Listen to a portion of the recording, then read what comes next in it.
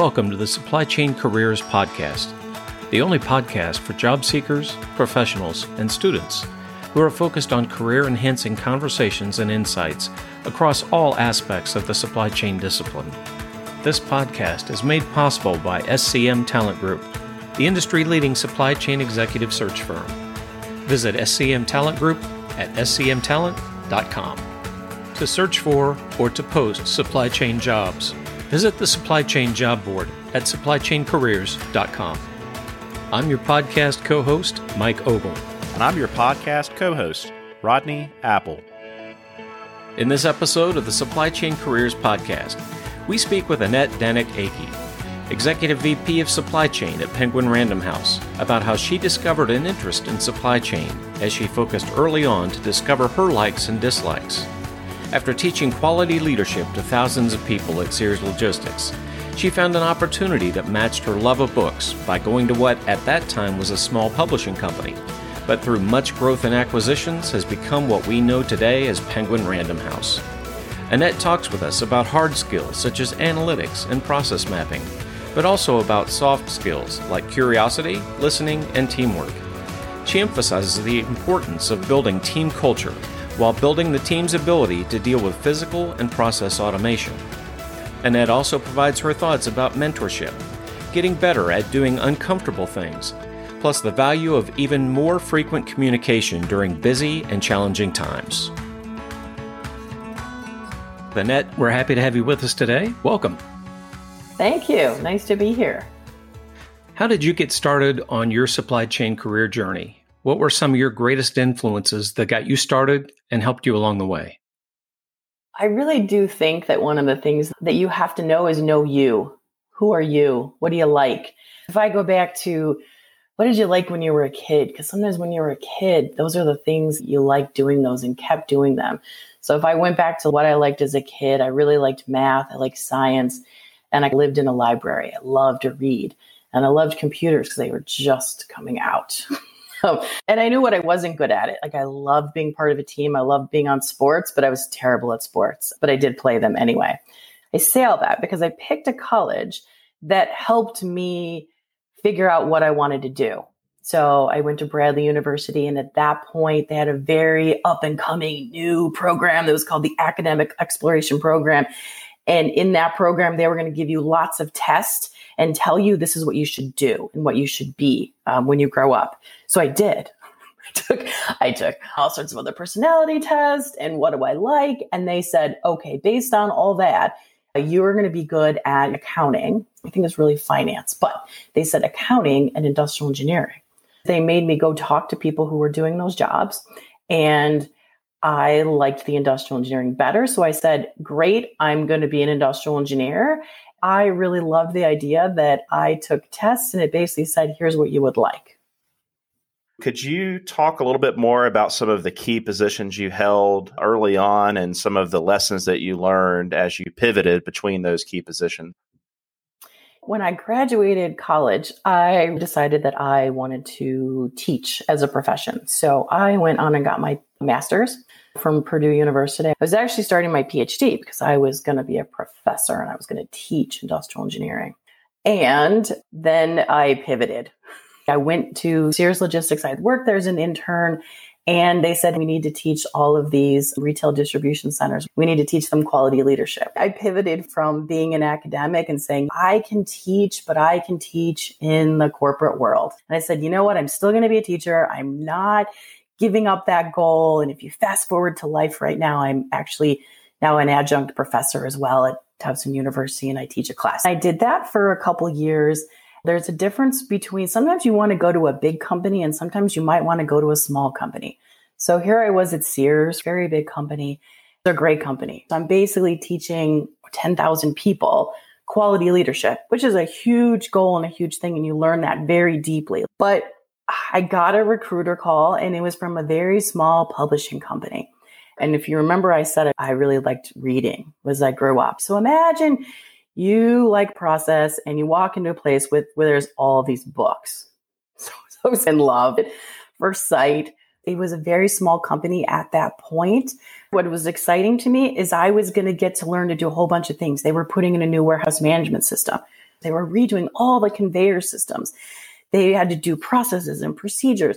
And so I was going to come in a time where I got to learn all of that at once. So to me, I can learn the entire supply chain at this small company where I might not have been able to do that at a bigger company. So strategically in your career, you need to decide, do I stick to a couple things that I really like, or do you want to learn the whole end to end? What kind of internal team skills, both hard and soft skills, matter to you the most as you lead major supply chain organizations?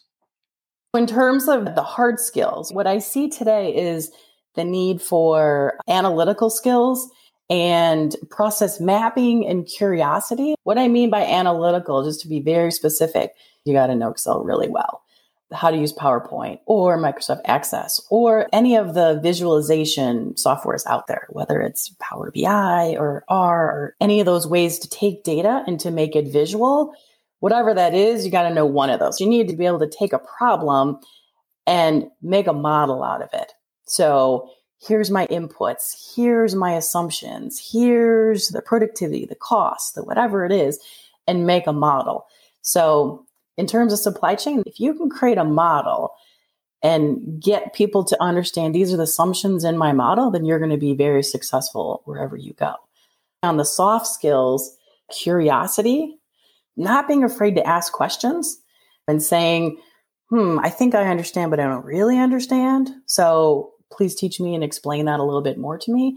That hunger to learn a little bit more, like knowing what's my SIPOC, your supplier, your input, your process, your output, your customer. And you're asking all those questions to know all those pieces so that you can create a good model. So being able to ask and speak up and get those answers. When you're trying to evaluate people to be on your team and you're looking particularly at those softer skills, how do you go through anything in an interview process that helps you understand that they might have those skills? We definitely have a person when they interview, meet a bunch of different people. You're going to meet a whole group. That way we can all see, is the person consistent with all of us? Were they different with one person? And we're also listening to see if the person listens. I think in an interview, sometimes you have to be careful not to talk too much and maybe ask a question back. So that would be my advice is if you're looking for a job, make sure that you have some questions because you're interviewing for the job too. The culture fit for you is so important. Sometimes people will be pitching themselves, but they really also need to be asking questions because that shows you're engaged. You mentioned the key soft skills and hard skills within an organization that you look for. What about externally when you think about suppliers and even customers? It's still somewhat the same. It's a little bit easier when you're within your own company to build that trust and the rapport. But then when you're talking to a customer, you're talking to a supplier, how do you get to that level where you have that trust? You have different needs, different angles with which you look through the business or what you need. So if your supplier doesn't want to always do everything that you want them to do, so it's a little bit of this back and forth. What I think is important is to really put yourself in the shoes of the partner, whoever that partner is, the customer or the vendor. And so that's a skill. That's a soft skill. How do I put myself in that person's shoes? That's the important thing with suppliers and customers is to really understand what their needs are, because then it'll make you a better communicator. Looking back at your academic days, what do you wish you had known as a student, both at the beginning and as you were graduating? I did a really great job knowing my professors, which is why I got a nice recommendation to go get a master's degree. I see students struggle at the very last minute, like, oh, shoot, I did not establish any relationships. Who am I going to go to for a recommendation? So you really need to think about that early and find the professor who you have a connection to. And because at some point you might need a recommendation. I noticed that you're a member of Chief. We'd love to hear more about that organization. It looks like it's to improve women and careers. How did you get involved and what's the mission and what are some of the key learnings that you've had? I'm the proponent of being in groups that help you learn and develop. I'm in a group called Awesome, Achieving Women's Excellence in Supply Chain Operations Management and Education. I'm part of that. I joined Chief because it was higher level executives and it was more around leadership development. And I'm with people who are in legal and chief marketing roles and chief sales roles. I joined that because of that. And then I'm also in Warehouse Education Research Council. I'm part of MHI. So I joined different groups because that's my way of learning and for professional development. And that's how I keep up. I keep up by joining these groups and reading and subscribing to newsletters, listening to podcasts like this. I also am taking online classes, took 1 or 2 classes, and now I'm like, oh shoot, now I should just complete the whole certificate. So I'm working on completing a couple certificates. So Chief and all those things, they're all part of a larger mission for myself is to learn and develop. During this short break, we recognize that this podcast is made possible by SCM Talent Group, the industry-leading supply chain executive search firm. Visit SCM Talent Group at scmtalent.com. To search for or to post supply chain jobs, visit the Supply Chain Job Board at supplychaincareers.com. What about mentorship? That's another fascinating way to learn and develop. What's your philosophy on mentorship, and what would you advise someone that's looking to get started? I've read a lot of books on mentorship because I've had people say, hey, would you be my mentor? And there needs to be some personal connection. So I would say if you're looking for a mentor, it generally probably starts out with just talking to someone, and there's someone who you feel has good advice or something that they could help you or learn from them. So you really need to have kind of a personal connection. I have had people come and say, hey, would you be my mentor? And it hasn't really clicked. You need a little bit of that personal connection with someone, and it could be at any different level. I have people who I would say are my mentors. They've started as either people I've worked with or colleagues or someone I worked with on a committee, and they end up being my mentor. And I may go to them for internal politics, or they're really just good at communication. So how would you do this? I do have a couple people who are more like formal mentorship. However, I think the organic ones are the ones that last the longest. What are 2 or 3 of the biggest influences that you see influencing supply chain careers in the coming years? I really think there's one really big one, and it's automation. Whether it's physical automation or system automation, there's just so much coming down the pike. In terms of just physical automation, my lens is a little bit more on the distribution and fulfillment side. There's been a lot of automation on the manufacturing side and not as much money into the distribution side. But now there's so many more vendors and so much more technology and money and venture capital being put into equipment for distribution. So that's huge. We've always been a very heavy piece pick operation. Now everyone's moving to omnichannel. I'm like, oh, thank goodness. Now there's a lot more things for us to buy and use. Whereas in the past, like maybe 20 years ago, there really weren't. So we had to maybe customize or things like that. You got to keep up. You have to know what's coming, what's out there, and it's changing like every 6 months. And then even just process automation. There's so many systems and so much that can be done with robotic process automation and just workflow and end-to-end visibility. There's just so many opportunities out there.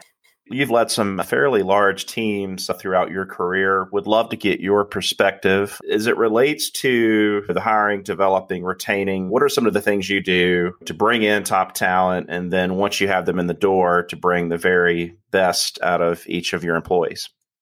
The running joke at our company is once you're there, you never really leave. So after you get to a few years, I would say at least for the folks that we hire, I'm going to talk to maybe like the management level or the engineering level or project-based level. If you can sell what's in it for the person who's applying, right? So if you love books, it's kind of a little bit of a shoe-in. I don't have a problem with people who really love to read. But I think what we're looking for too is people who really want to work as part of a team. And we do find sometimes people say, oh, I really want to do more independent research. Okay, well, then we are not the company for you. Then you'd be better suited somewhere else. We are a very collaborative team environment. So if you like that, then this is a great place for you. So when someone comes on the job interview, I try to go last in the interview process. And the question I always ask is, tell me about the culture so far. Like, tell me what you've seen. And I love to hear the answers because that's my job. My job is to create the culture. I like when they tell me and I said, well, why did you feel that way? Or what is it? If you can make the culture fit with what you're saying, then you're going to get that talent. What are some specific major challenge situations that you've faced, and how did you go about solving those challenges? For instance, what lessons did you learn from those experiences that really have helped improve your problem-solving abilities?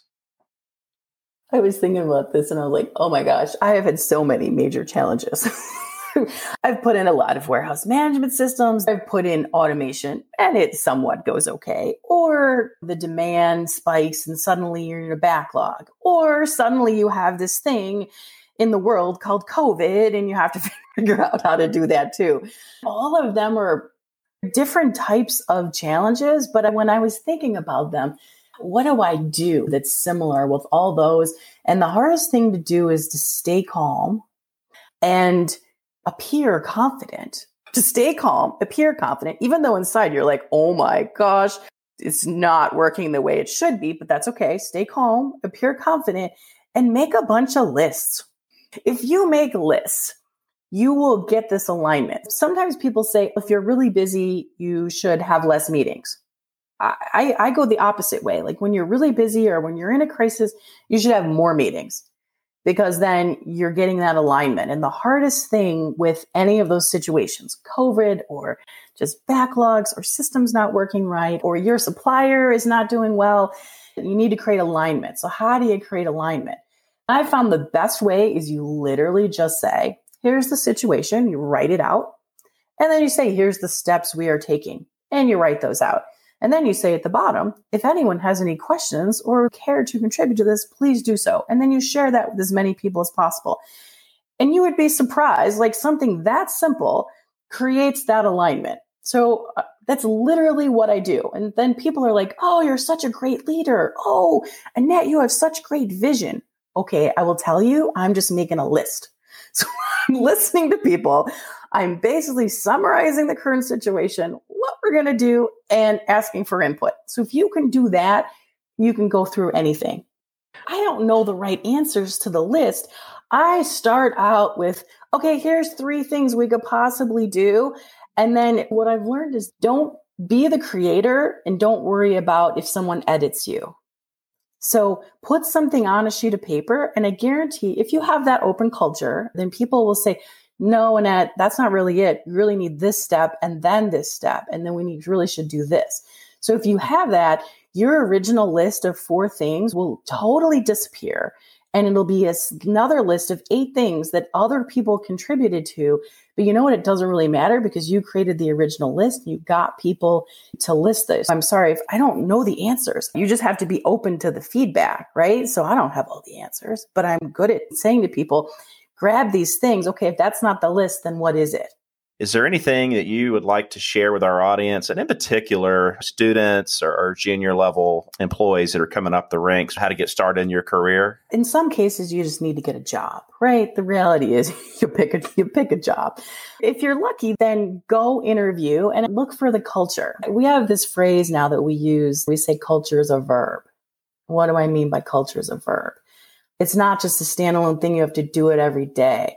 You have culture is something, every little thing. If you're going to go work at a company, look at the culture. And you may have to take a job. You may have to. The reality is you may say, oh, I'm going to take that job because I don't have another offer. That's fine. So you go along and you'll learn something. So even if you're in a culture that you're not a good fit, you'll at least learn the things that you don't like. So that when you look for your next job, you'll say, here's the things I need to correct for. And here's really what I like. If you find that culture and you interview and you really like it, then you would go there. And on the flip side, if someone's in charge of creating that culture, you get to create that so that you can bring more people in. So I would look at that. And culture is a verb. So it's always active. It's never static. There's going to be highs. There's going to be lows. But look for that culture and where it is a fit for you. Know yourself. Take as many tests as you possibly can about yourself. If I go back, the reason why I really like my career is because I took a bunch of tests, right? I go full circle. All those tests I took back when I was in college, and it led me towards this degree, which there was not even supply chain at that point. It wasn't even on the list. But I knew myself, and I still know myself to this day. If you know yourself, then you'll know what you're good at and where you're like, no, I'm not as good at this, but that's okay. I'm going to get help from other people, because that's not really my strong suit. But if it's your strong suit, then double down on it and do more of that. The only other thing that I would say is in relation to the organizations, I'm a big proponent of doing a talk or doing a presentation or doing a podcast. This is maybe my 5th podcast. I will tell you the first one. I was so nervous. I couldn't sleep at night because it's not my natural, not something that I choose to do or want to do. But why do I do it? Well, because it makes you learn and it helps you self-reflect too of what's important to you. And I also believe in giving back and helping people along the journey because whatever I learned, hopefully you can learn and not make the same mistakes. Annette, thank you for a great conversation and your insights about supply chain careers. Thank you, Mike and Rodney. Pleasure being here. Thanks for listening to this episode of the Supply Chain Careers Podcast. Be sure to listen to other episodes and sign up to be notified when future episodes are released as we continue to interview industry-leading supply chain experts. This podcast is made possible by SCM Talent Group, the industry-leading supply chain executive search firm. Visit SCM Talent Group at scmtalent.com. To search for or to post supply chain jobs, visit the Supply Chain Job Board at supplychaincareers.com.